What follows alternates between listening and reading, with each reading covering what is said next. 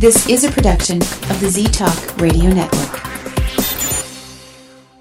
The views expressed and opinions given by the individual hosts and their guests do not necessarily reflect those of Z-Talk Radio, its affiliates, or sponsors. Wow. It's dark. Well, let's have some light on the subject.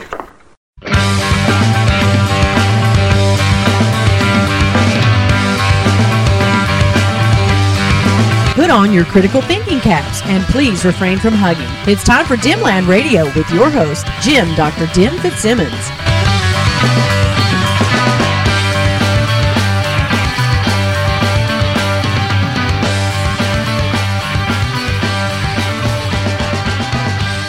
Hello and welcome to Dimland Radio here on the Z-Talk Radio Network at ztalkradio.com. I'm your host, Jim Dr. Dim Fitzsimmons.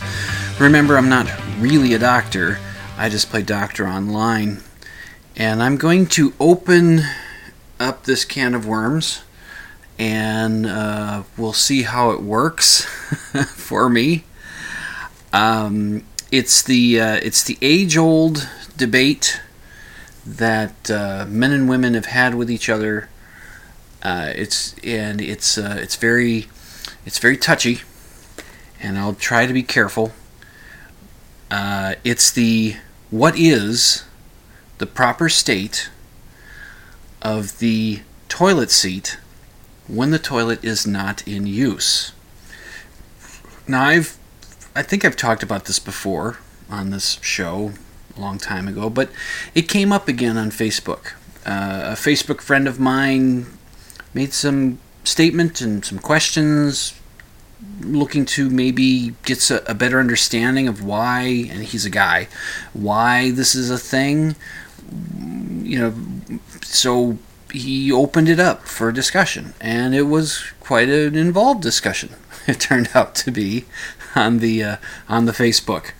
I will say that all the parties involved, at least as far as I saw, treated each other fairly civilly. There wasn't name calling. There was there was a moment where it could have gone off the rails, but it didn't. And I'll talk about that in a bit. You get the back and forth now. As I was reading through this, and I made a couple of statements or comments on there, and I was having the position of course, being a guy, being on the men's team, my position was that, I thought about talking about it on the show, which I'm doing right now.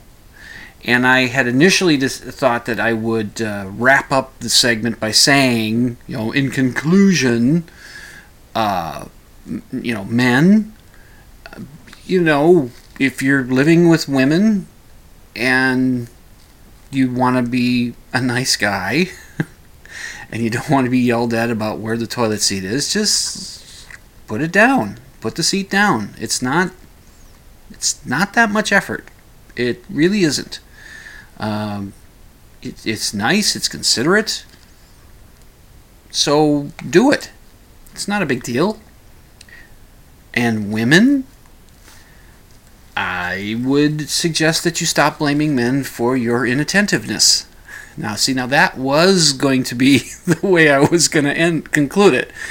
Have I lost all the women? Tricia, are you still there?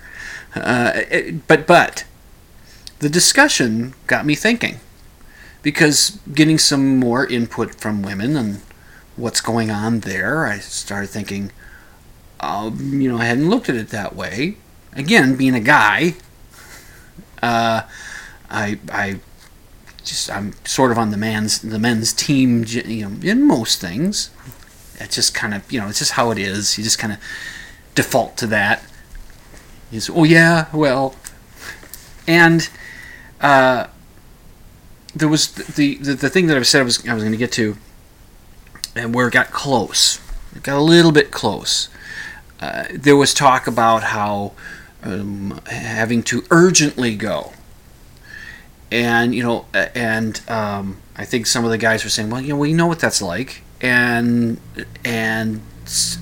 there was at least one woman in there took a little exception. I won't say offense, I'll say exception to a couple comments that was said. And then she remarked by saying, essentially, don't mansplain to me about how women's bladders are. Something like that. But she used the term mansplain, which is one of the newer terms that's come up. And I'll be honest with you. I don't particularly care for the term mansplain. Now, I'll tell you why. I mean, I understand, or at least I think I understand, what it's supposed to mean. Correct me if I'm wrong, and you can do that by emailing me at drdim@dimland.com. That's DRDIM at dimland.com. Give me an email. Let me know where I'm wrong, and if I'll correct it. I'll do it. So you might change my mind if I take a position and you think I'm wrong, but I need some good reasons and some rational discussion and such, good evidence and that kind of thing. But as I understand the term, it's meant to reflect when men on occasion, and maybe more than just on occasion, will condescend to the woman in response to her opinion or in response to her supposed experience or expertise, where a man might say, "Look, little lady, you're just a girl. What do you know about?" And they may not say those exact words, but that is the attitude that is given. So in that instance, I think, very good. That's right. Mansplaining. I understand. What I have a problem with, and what I worry about, is that, like a lot of things, it becomes too easy to just default to that whenever a man just disagrees with you or tells you you're wrong about something, has a different opinion. And he's not throwing you the attitude. You're claiming that, you're a woman, let's say, and you're claiming that the Minnesota Twins won 15 World Series in their history, and going back to the Washington Senators, before they moved here to Minnesota in 1961. She's trying to tell you that, and let's say it's me, and I say, no. The Minnesota Twins, including the Washington Senators, going back in the history, have only won 3 World Series. And if you fire back at me and say, I'm mansplaining to you, I'll say, no, you're just wrong. You're just wrong. They didn't win 15 of them. They hadn't even been to 15 of them, and they've only won 3. The Washington Senators won 1, the Twins won 2. Okay, so if that gets thrown at you, or if it's an opinion that I just happen to disagree with, and I'm or a guy, a man, is disagreeing with a woman, and he's not throwing the attitude, but the woman gets exasperated because nobody likes to be told they're wrong, and people like it when you agree with them, and when you don't, it can get frustrating. So, she might be tempted to just throw the mansplain at him, and that's sort of a way of telling the guy to shut up. And that's what I think it's been happening to the word racist. It's used too easily, and when it's used too easily, the meaning's diluted, and it just doesn't. The impact is lessened. So that's where I have a problem there. Now I can't recall what led up to her saying that, and I'm going to give her the benefit of the doubt that she was getting the sense of that attitude. And that's also a problem when you're writing, when you're putting things down in words. The inflection of the voice can sometimes say, I'm being a little sarcastic here, or I'm teasing, or I'm not completely serious, or that can be displayed through tone. And if you're sitting with another person face to face, They can read you a little bit better, so that just reading text can be difficult. It's you, and when you get sort of in the heat of such a discussion, when you're just going through, and sometimes you're not thinking out your response quite as well. You got to try and do that, but misunderstandings can happen. But it didn't go off the rails, and I, like I said, I give her the benefit of the doubt that she was catching that vibe, and she wanted to make sure that, look, let's not be going into this direction. So, and I think that the fellows that were commenting stayed away from that, going in that direction. It kept it that way. Certainly I did. I tried to, because I didn't say a lot, for one thing, and the guy who asked the initial question. And at some point in there, when it got toward the end of the thread, I said, this has been a good discussion, and this has got me thinking. And it did. It got me thinking. Remember I said at the top there, the conclusion that I was thinking of going to, and which might not sit well with women, and might be in the realm of the mansplain by saying, "Hey, ladies," especially if I said, "Hey, ladies," let's not be blaming men for your inattentiveness. I mean, I've said things like, the difference between men and women when it comes to using the toilet is men look. And it kind of is, because you don't often hear guys complaining about somebody left the seat up when they had to take a dump. Because guys do have to go poop, and they do have to do so urgently on occasion. So, we know that feeling. I have a friend of mine, and this may be a little indelicate, but the way he puts it, if we're chatting online, and he says to me, I better go to the bathroom before I start to crown. And I think you know what that means. And I know what that means. So he'll say that to me, and so, I understand. And you'll get in there, and it's like, okay, hold on, you got to do what you got to do. And so we know what it's like to get the urgency, but we still look at the seat. We still do, it seems, apparently. But what the women in the discussion brought up was, quite often, women, the type of clothing they wear, and sometimes the amount of clothing they wear, can get in the way or slow you down. With a guy, if he's going pee, if he's doing a number one, pretty much all he's got to do is unzip and, pull the old fella out from the fly of the underwear. And then there are those guys that don't wear underwear, and I just don't want to know. Okay? If you don't, that's fine. I don't want to know. There are those other guys that will wear the kind of, I guess you would call it panty-like underwear. And maybe not directly women's underwear, but I mean, men's underwear that don't have a fly. The banana hammock or whatever they call those things. I don't want to know that either. In fact, I'd rather not know that more than I don't want to know that you're not wearing underwear. But that's just me. Okay, all right. So a guy really, that's pretty much what he's got. So, and he's facing the toilet, so he knows the seat's up or down. He's facing the toilet, and dudes, put the seat up when you're going to go pee. Don't try to thread the needle. Just put the seat up, and then put it down when you're done. That's easy. But a woman might have, and one of the women was explaining, we got all this stuff going on, and sometimes we might not really have a free hand to get the seat down and to get, and we really got to go. And the way she put it, she said, that's just one more thing to do.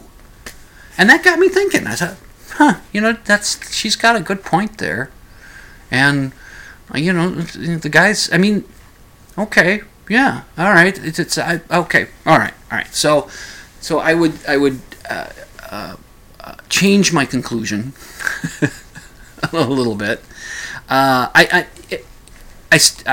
still have a little bit of that. You should really look. You should try. But I understand, because sometimes you just gotta. As a guy having to take a dump once in a while, I have hit the rim and go, oop, seat's up. I have done that. It's no fun, and you feel dumb. But I've never walked out of the bathroom saying, who left the seat up? I've never done that after one of those times. It hasn't been many, but so I would say that, guys, it's just like I said at the beginning. Guys, if you're and by the way, this is only household bathrooms, because public restrooms, men's and women's rooms. If a woman is if her butt hits the rim of a toilet in a women's room, her problem is not with men, it's with other women. Some woman left that seat up because it's a woman's room. So I'm only talking about the ones at home. So guys, you're living in a house. Men, you're living in a house. You got women in there. You put the seat down. Put it up when you go pee. Put it back down when you're done. And it's much nicer. You're courteous and you're thinking about it. And if you've been told that that's the way the woman would like it, then do it. And to the women, please tell the guy. Make sure he knows. That's right there. That should, he should know. But take it on yourself to say, look, pal, hey buddy, I want the seat down. Okay, I want the seat down. I'm not going to tell you again that seat's down. And then if he doesn't get the message and he doesn't put the seat down, then you go to town on him. You yell at him all you want. You give him the one time. Look, I'm telling you, that seat should be down. If you love me at all, if you have any respect for me at all, you will put that seat down. Right? Right? Does that make sense? So, okay. But in my household, and I do live with a woman, and in the households I've lived in since I was a child, where except for that short period of time when I lived with my friend John, lived in his basement, the proper position of a toilet seat when the toilet is not in use is the seat is down, but the lid is also down. There's a reason the lid's on there. There's five reasons. One, the toilet looks better with the seat and the lid down. It just looks better. Who wants to look into an open bowl? It looks better. Two, it makes a nice, convenient seat in the bathroom that doesn't feel weird if you're sitting on the seat of the toilet and you're not going. You're not going to go to the bathroom. You just need a place to sit down for whatever reason. You put your shoes on, or you get tired of standing, whatever. It's less gross, and when you're just using it as a seat. So that's 2. 3. If you have it's a barrier to dropping something in the bowl. That's very important. There was a Seinfeld episode about a toothbrush getting dropped into a bowl where Seinfeld had to break up with the girlfriend because she didn't realize that he dropped the toothbrush in the bowl. He fished it out, and before he could tell her, she was brushing her teeth with it, and he couldn't kiss her after that. He had to break up with her, and anyway, he could have just thrown it away right away, but comedy. So it's a barrier for keeping things from falling into the bowl. It also is a barrier if you have dogs and they're big enough to get their head into that bowl to drink the water. And 4, it keeps the little furry critters that live in the sewers, rats. It keeps them. I know it's pretty rare, but it's happened to me. It's happened to me at my friend John's house. Shortly after I moved in there, I had my own bathroom down in the basement, and I went up one morning, opened up the lid and the seat, because that's how I kept them both down, because that's how I do it, and opened it up, and there it was. A little rat, not that big. It was dead, just floating around in the bowl. Now, John is not the sort of guy who's going to go find himself a dead rat and drop it in the bowl on me. He's not. That's not his humor, and it's just not. So I did what came natural. I just peed on it and and flushed it away. But it can happen. So be aware of that. So that's 5 reasons why you want to put the lid down. So, as I was saying, after I got through being in the right about this, I'm now going to say this. But if you happen to be in my house and you go into the bathroom and it's urgent, the seat's down, the lid's down, you have to lift the lid. Isn't that just one more thing to do? And when's the last time you've heard a woman complain that somebody left the lid down on the toilet? Okay. If you don't hate me, please sit through this break and I'll be back. You're listening to Dimland Radio on the ZTalk Radio Network at ztalkradio.com. I'm your host, Jim, Dr. Dim Fitzsimmons. I'll return after this break to talk about something less controversial.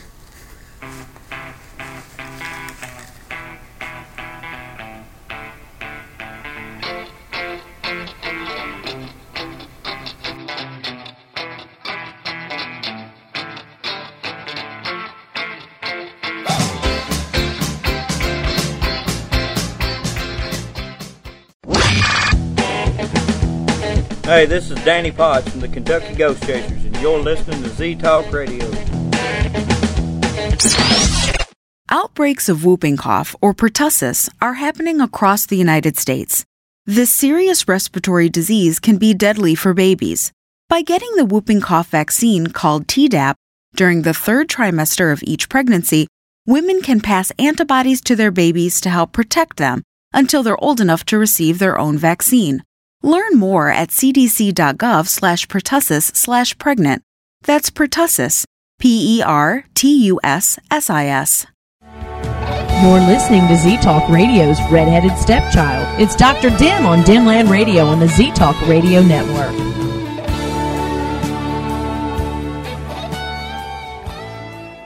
A few years ago, Steve Faircow's lungs were failing. I don't think I had more than a couple weeks to live. That's when Steve received a lung transplant made possible by an organ donor. Now Steve can do things he never imagined, like climbing 94 floors to the top of a skyscraper. I never knew that breathing could feel this good. It's an incredible gift. What could you make possible as an organ, eye, and tissue donor? Leave behind the gift of life. Go to organdonor.gov, U.S. Department of Health and Human Services, Health Resources and Services Administration. Get him some Z's. Get him some Z's. Get him some Z's. Wake up, wake up, wake up, wake up. Listen to Z-Talk Radio on ztalkradio.com.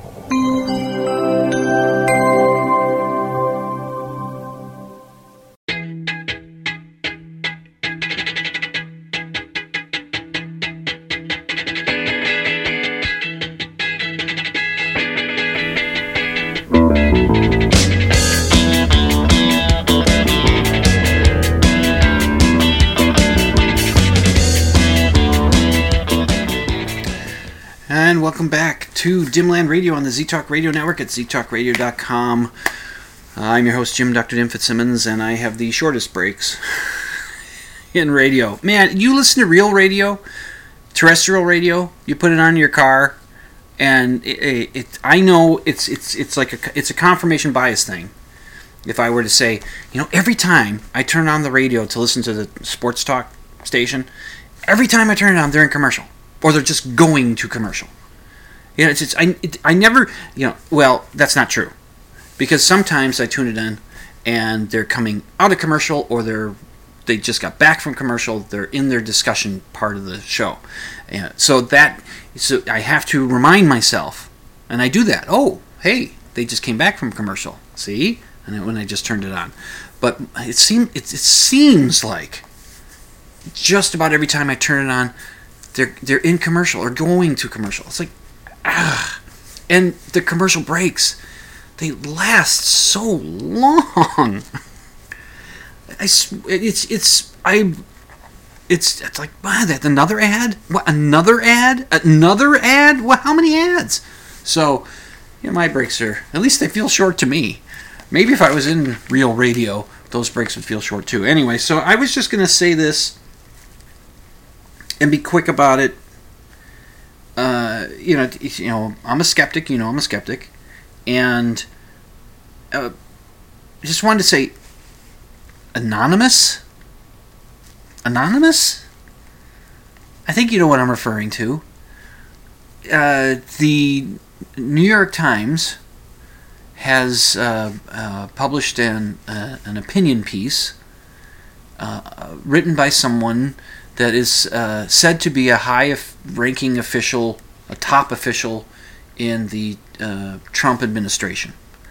And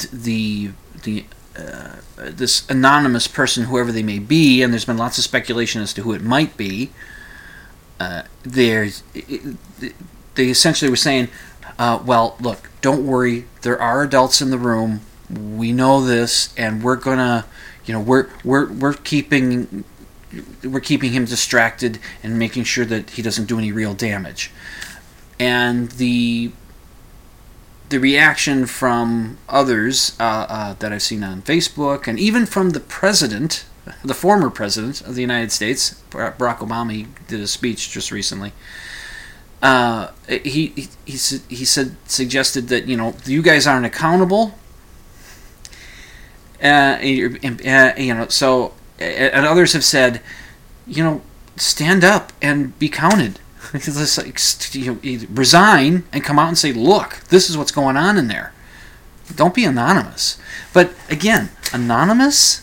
See, the other thing is, now, I want to believe that the New York Times is on the up and up on this, that they're not pulling something, that they're not doing some journalistic trickery or anti-journalistic trickery.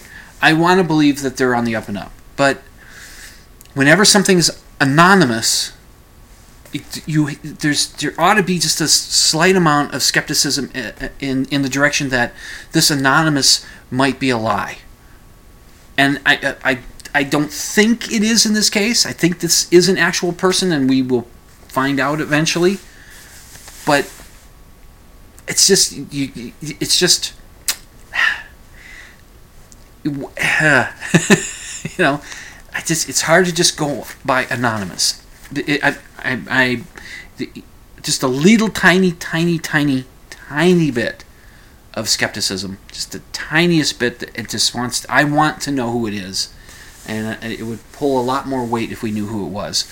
And eventually, I think we will. And that's enough about that. Oh, yay! I've got one of these. I don't think I've done one in a couple weeks, so let's just go right into it, right? Shall we? And now it's time for a Dimland Radio pedantic moment.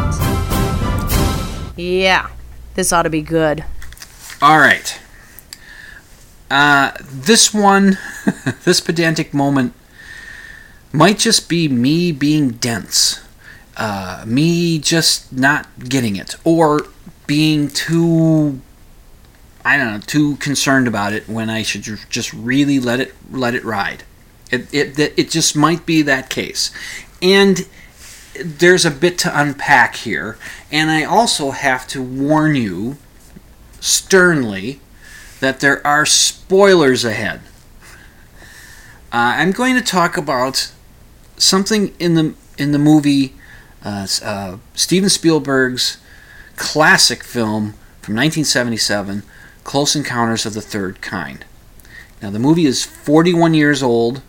If you haven't seen it and you don't want me to spoil it, well, then stop listening right now and go watch it. How have you not seen it? I mean, if you're a kid, I suppose, if you're young, but if you're a person of a certain age, you should have seen this. Anyway, and if it doesn't bother you, I'm going to spoil the hell out of what happens at the end. Now, the basic idea of the movie is that aliens appear to be visiting Earth. And there's the government is there's the aliens are contacting us. They're imprinting normal everyday people with this need to get somewhere that they don't quite understand. They some of them are making the connection. Richard Dreyfuss plays Roy Neary. He's the main guy that we follow in the movie. And he has this obsession with this form that turns out to be Devil's Tower, which is a natural formation a volcanic thing. I think it is a formation out there in Wyoming. And it's really cool. I've been there 3 or 4 times. Really cool thing in nature. I mean, it just sits out there in Wyoming. It's a bit hilly over there. Not quite mountainy, but hilly. And there's this tower of stone just kind of sticking up. It's really cool. And maybe at the time in 1977 when the movie came out, it wasn't quite as popular a monument as it is now, or as it came to be, certainly after the movie. But it's there. I think it was one of the first national monuments in the country. Maybe the first. It might have been the first. And, okay, so these people are implanted with this desire to get to Devil's Tower. Not everybody figures it out, but those that do, and some of them get there. Roy Neary's one of them, and Jillian something, played by Melinda Dillon, she gets there too, and the government doesn't want these people there. The government, of course, has to be all secretive about all this kind of stuff. Now, and so there's this meetup with the aliens that happens. And ever since I saw it for the first time as a kid, I was, 12 or 13. To this day, I still don't quite get it about this whole music thing that they do in there. The 5-note tune. Na, na, na, na, na. You know that. Da, da, da, da, da. Da, da, da, da, da. It plays over and over and over in there, right? The people hear this tune, they have it in their heads, and it's some form of communication.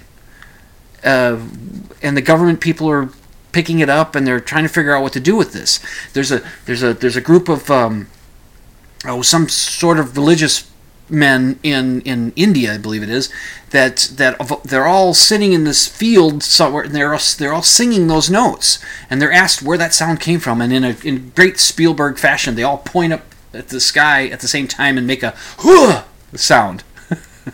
And I don't know if they're saying up there or whatever, but they're and it's okay. So there's what's his name, Francois Truffaut, who's more of a director than an actor, but he plays this fellow named Lacombe, who's in charge of this Let's Meet the Aliens, the government thing.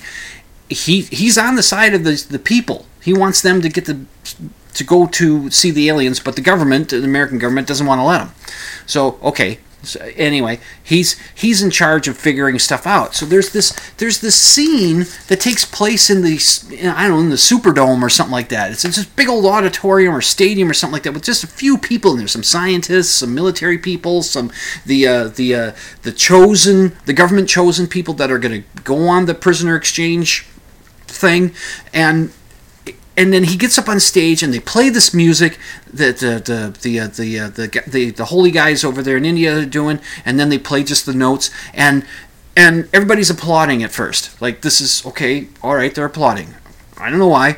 And then Lacombe is up there and he talks about this. There's this group of people in the world that teach kids music and use hand gestures to help teach music. I'm not sure why, but maybe it's true. I don't know. But somehow, so he shows these gestures to the audience, and then he does the hand things as the music's playing. There's this guy sitting in the back that looks like he's in a complete daze playing the reel-to-reel tape thing. And Lacombe keeps doing the hand thing. He does the hand thing, and they play the music, and I think there's another applause break. What? Huh? What does it mean? We don't know what it means. Okay, but is the government not telling us something? And so we get to the big thing at the end there, right? Roy and Jillian, they get themselves, they get away, they elude the army, and they see the airfield that the government has built for these aliens to land on. Why would they need an airstrip? But they built this thing on the other side of Devil's Tower, which, if you remember watching the movie, they're climbing over everything. They're climbing over these broken rocks, and they're just, it's so difficult to get there. And of course, I've been there. There's a walking path around the base of the of the tower. I just take the walking path. What are you guys doing? Anyway, so they're looking at this thing, and all of a sudden, all these UFOs start showing up. These all lights, and they float around, and pictures are being taken of them, and all these scientist guys are recording everything and doing film and video and whatever. And then these 3 ships kind of hover in front of them, and they have a musician standing there at this organ, and he starts playing the notes. Okay, let's play the notes. Okay, he plays the notes, and behind him, they built this building that has these lights that light up that show where the notes are on the scale, and different colors, and they light up. And so the guy plays the notes, plays them again, until finally the 3 UFOs play them back, and then they leave. And everybody applauds. Hey, that was great. What? I mean, what did it mean? What happened? What happens now? I mean, I wanted the character saying, okay, now what? Okay, anyway. So then the big old mothership comes, which dwarfs the Devil's Tower thing, comes up and over it, flips over upside down, and then, or right side up, I don't know. In space, there isn't such a thing, but in an atmosphere, there is. With gravity and all that, there is. But anyway, so it gets there, and they lower down in front of the organ guy, and again, they start doing the music thing, playing the notes, over and over. We keep playing, and the big ship just sits there, not doing anything, until finally it decides to throw off the last 2 notes of it so loudly it busts the glass of some control room up in the tower. Which I don't know if that would happen, but what the hell, it's movies. And then they start playing more music. Now, I don't know how it is, because the musician is standing there, he's told to play a certain number of quavers and another certain number of quavers and followed by another certain quavers, and then one guy's writing down everything that the UFO as the spaceship is given, and I'm sitting there as a 13-year-old or 12-year-old, and now as a 53-year-old, what does that mean? How do they know? How do you know what to play back? Just how do you know? And so at some point, I mean, they're really going to town. The 2, the organ guy, he's just playing. He's just got to be improvising, I guess. And the UFO thing, it's playing, all its notes, and until finally, at some point, some guy in a control tower says, "Okay, we're letting the computer take over." Bing, and the organ starts playing at a faster rate that 3 people couldn't play at, and so this thing's going. Right? And at some point, while the musician was still playing, he says, "What are we saying to each other?" Does anybody know what we're saying? I mean, he's the one guy. He's the musician. He's saying, what does any of this mean? At least questions it. And then some guy says, "Well, it's first day of school." Well, but what are we learning? I don't know what we're learning here. It's just, I kept watching that and thinking, it still doesn't make any sense to me. I still don't get it. All right, so then the ship opens up. The music stops. All right, they're done playing. Apparently, we've learned their language, and they're done playing. And then the thing opens up. This little door opens, and the aliens must not have OSHA or their version of OSHA, because that is not a very safe slope to walk down.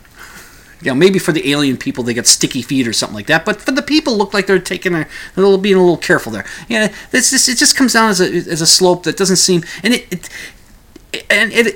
if they're going to be at that angle, they should at least have a rough surface. It looks like it's like this waxed linoleum floor or something like that. So that could be slick. You could fall down that thing.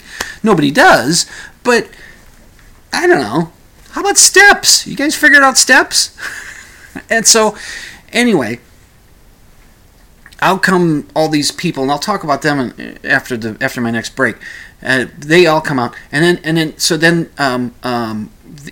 the prisoner exchange happens. They give him Roy Neary, and they get back all the hostages that the aliens had taken over the years.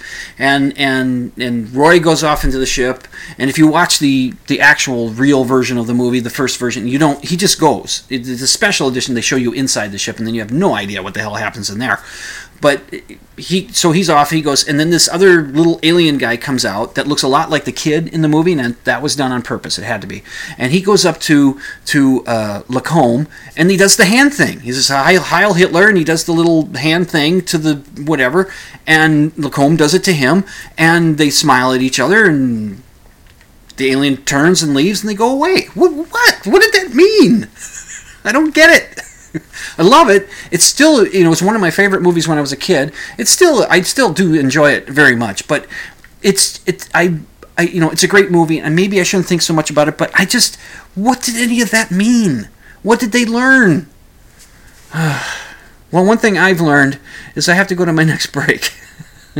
You're listening to Dimland Radio on Z-Talk Radio Network at ztalkradio.com. I'm your host, Jim, Dr. Dim Fitzsimmons. I'll calm down, but I still got a little bit more to talk about this Close Encounters thing. So sit tight. Come on, turn on the music. There we go. D-ball.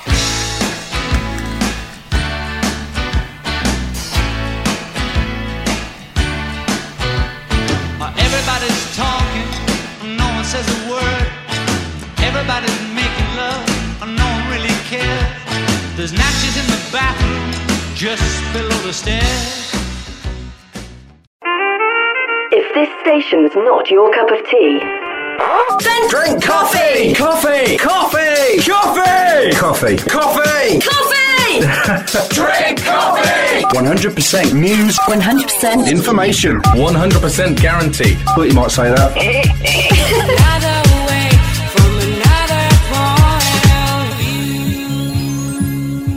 You're listening to Z-Talk Radio Network.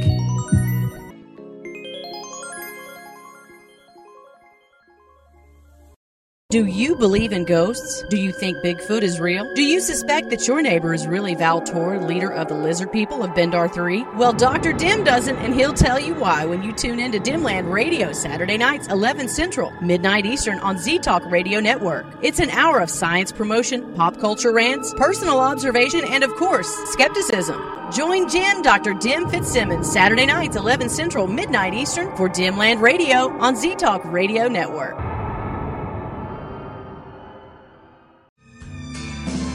Remember, there's no hugging in the chat room. You're listening to Dimland Radio on Z-Talk Radio Network. Grandpa, look what I got. Wait till you see the bike we got for Jake. It is the coolest thing. Hearing loss happens gradually with age, making it easy to ignore. Yet most older Americans aren't getting their hearing tested. Dad, can you hear me? Untreated hearing loss can keep your loved ones from enjoying what they cherish most. Don't let that happen. Speak up about hearing loss. You'll be glad you did. Brought to you by the American Speech Language Hearing Association. We're the station that beats all the competition, and we'll prove it as soon as we hear any competition. You're listening to Z-Talk Radio Network.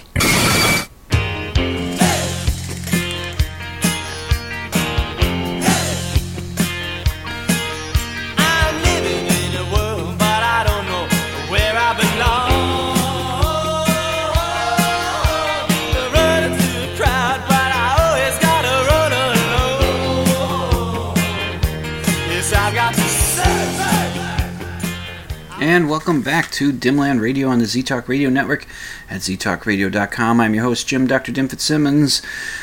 And not only that, talking about Close Encounters of the Third Kind, a 41-year-old movie that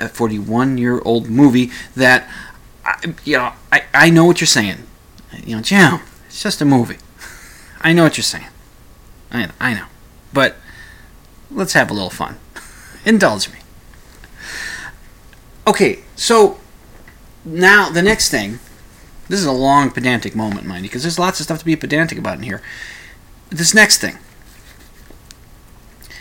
as I mentioned, the aliens release their hostages, these people they've been taking from us, and the the scientists, the humans, they seem to have known that this was going to happen. The government's not telling us everything in this movie. Somehow they knew that the aliens were going to be giving back the people they stole. And how do I know that? They had a board set up with the pictures of all these people who have gone missing. And so as these people come off, the first guy that comes over and introduces himself to Lacombe, he's one of the guys that disappeared in Flight 19, which is kind of strange that he ended up on a UFO or on a spaceship because they crashed in the ocean, because they ran out of fuel, because they went off course and they didn't know where they were going, and that's what happened. But okay, in movie world, they were abducted by aliens and held against their will for however many. That was 1947 was that flight, so that's 30 years that they were held hostage by the aliens. Or prisoner, however you want to look at it. Prisoner of war? Were we at war with them? I don't know. What did the government know? How did they know to have this big board of pictures? And then they'd have a guy, and they had a list. They got the list. They got a guy's got a clipboard with a list on it, and he's checking off the names. And he's putting it up there. And then some guy over the PA is announcing each of these people that come back. And so and so. But something, this Spielberg should have done this because it would have been great. It should have just been tons and tons and tons of people coming off of there. It should have been loads of people. They should have had Egyptians coming off, from back when the aliens were helping the Egyptians build the pyramids. They must have taken some people then. I mean, how do you know who was missing? How did they know whose pictures to have? There was another thing. That don't make any sense. God, this movie's stupid. No. I like the movie. I do. I think it's really good. It's really well made. It's great. But why would they have the board with the pictures? And that leads me to this last thing. When these folks were being given back to the planet Earth, with no consideration at all for the families that have died, that grown and died or moved on with their lives, and these guys come back after 30 years being gone. Their families may, their wives have moved on or died, and it's like, hey, thanks a lot, little guys. You guys are great. Thanks. You guys all down here on the starbase here, welcoming these aliens, our alien abductors. Thanks a lot. Because our lives are a little bit messed up now. Sure, we're still pretty much the same age we were when we left, because apparently we were traveling at light speed or close to light speed or faster than light speed the whole time we were gone. That don't make any sense either. But still, they didn't age. Okay, and that leads me to something that happened in the movie that when I was a kid, this line made me think, whoa, that's deep, man. Wow, that's deep. Of course, it didn't sound like a hippie. Well, 77, I was 13, 12. Yeah, maybe I did sound like a hippie. Anyway, wow, that's deep. But then, Close Encounters was on TV just a couple weeks ago. And that's what got me into thinking about this little long rant that I've been going on. When these people are being returned and the Flight 19 guys are coming in, one of the scientists remarks to one of the other scientists, or government people, or whatever they were. He says, they haven't aged a bit. Einstein was right. And the other guy says, offhandedly, he says, Einstein was probably one of them. I'm sure he's referring to one of the aliens. And when I heard it now, at 53, I thought, hey, up yours, pal. Stop denigrating the human species. What are you saying? We can't have somebody as smart as Einstein?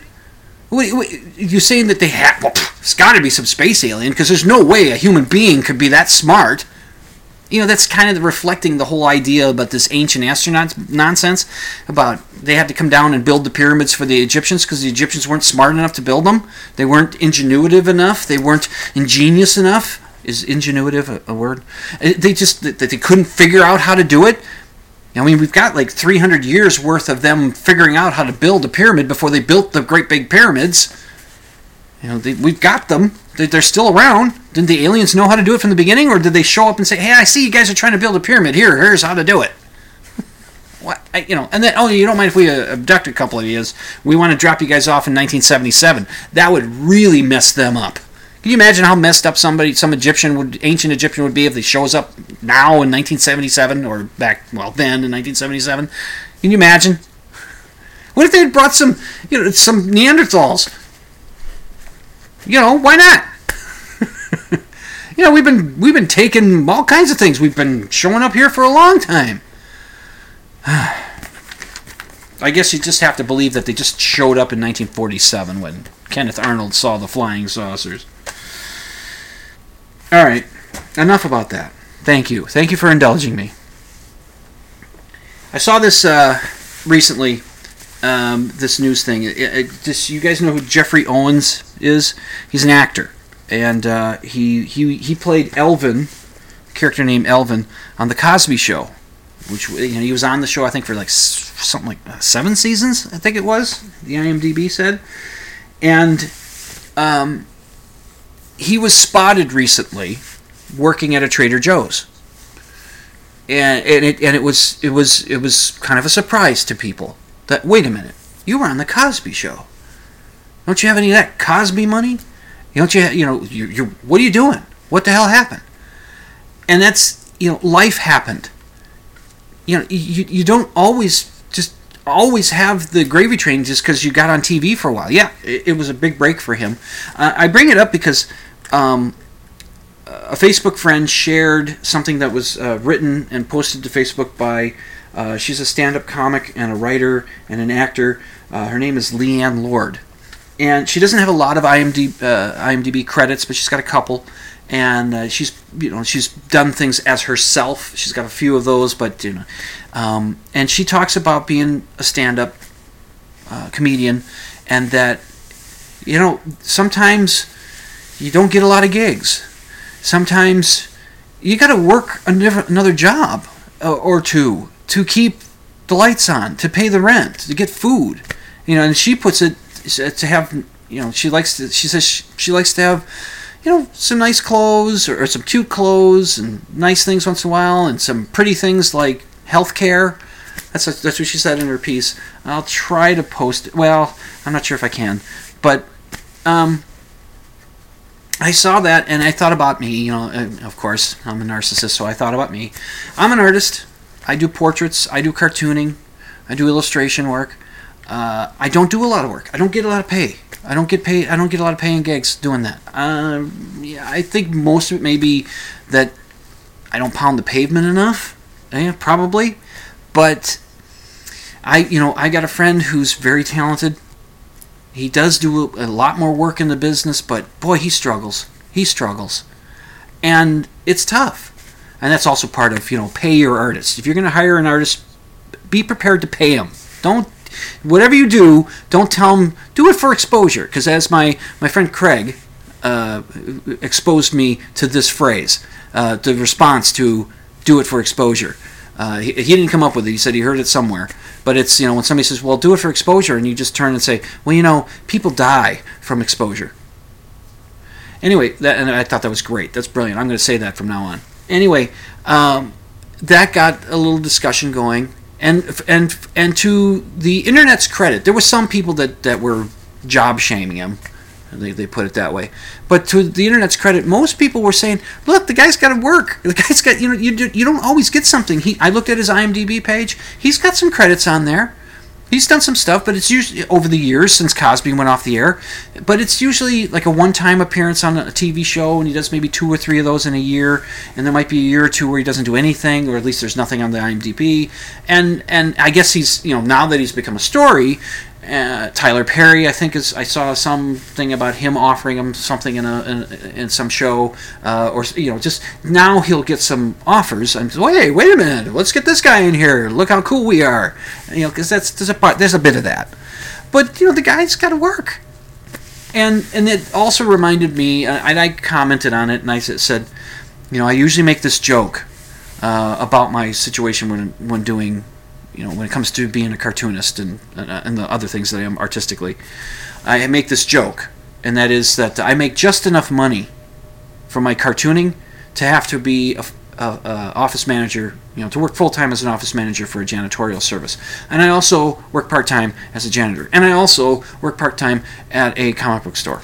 And I brought up the point that this is why it reminded me that why I stopped listening to the Adam Carolla podcast. Because Adam Carolla, who I think is very funny, I like a lot of his ideas, not everything, but he's got and I found his podcast to be entertaining, and there's other reasons why I gave up on it, but I gave up on it because I got tired of hearing this I'm rich because I work hard bullshit. I got tired of it.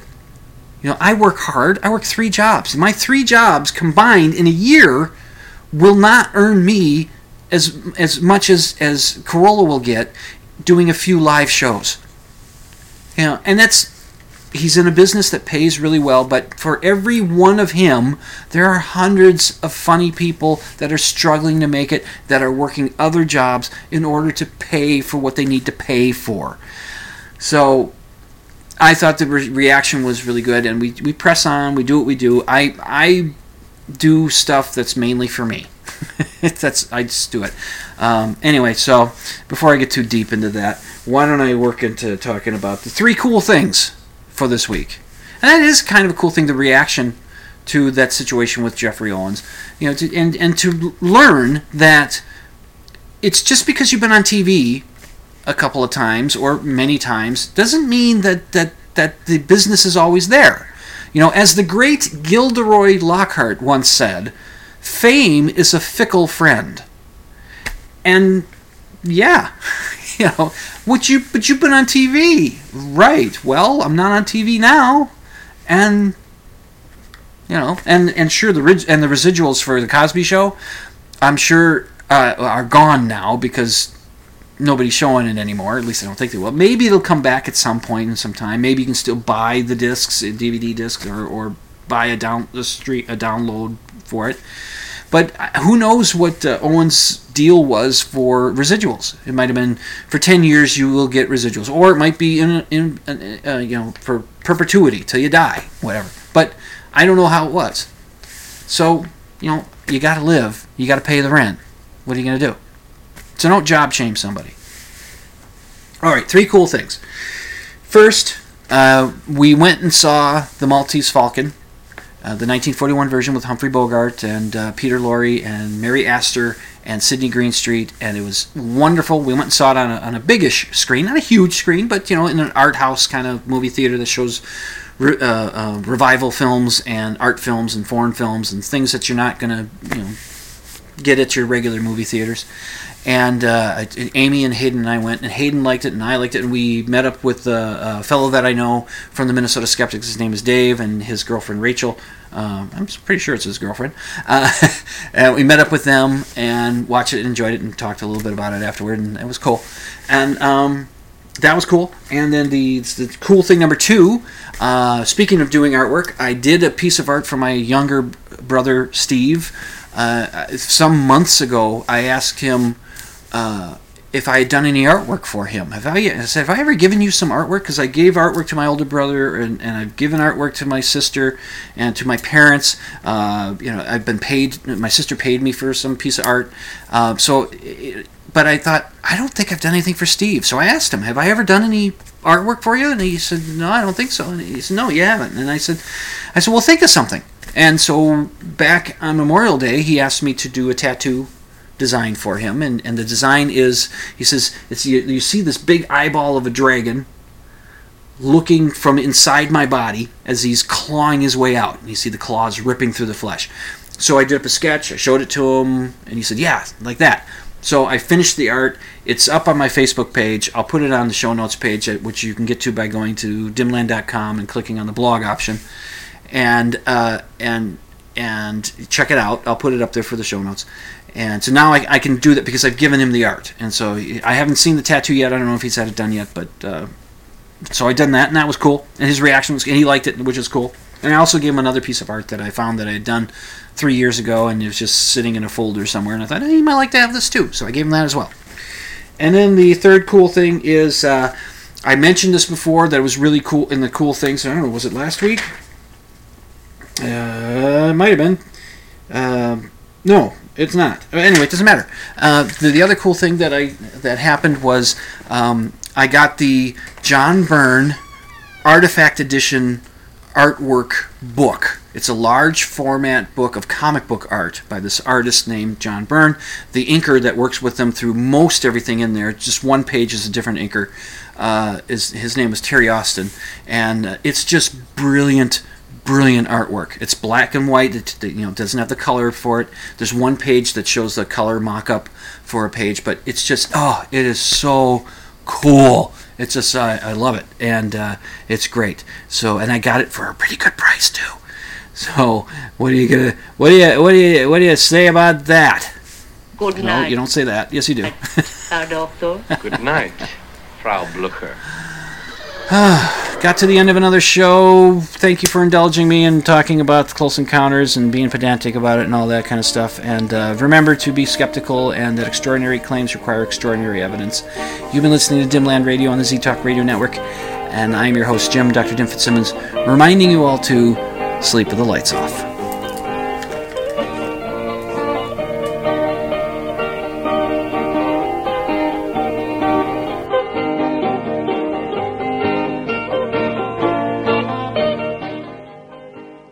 You can check out my show notes at dimland.com. Just click on the blog option, and you can email your questions and comments to drdim@dimland.com. That's drdim@dimland.com.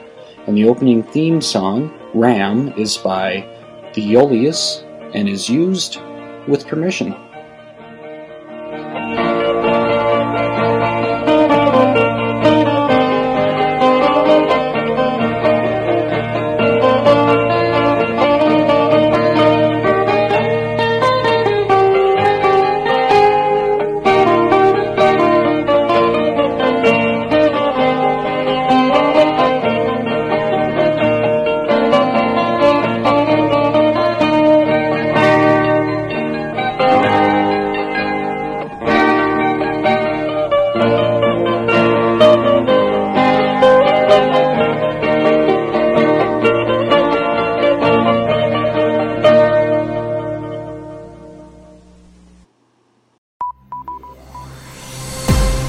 This has been a production of the Z-Talk Radio Network.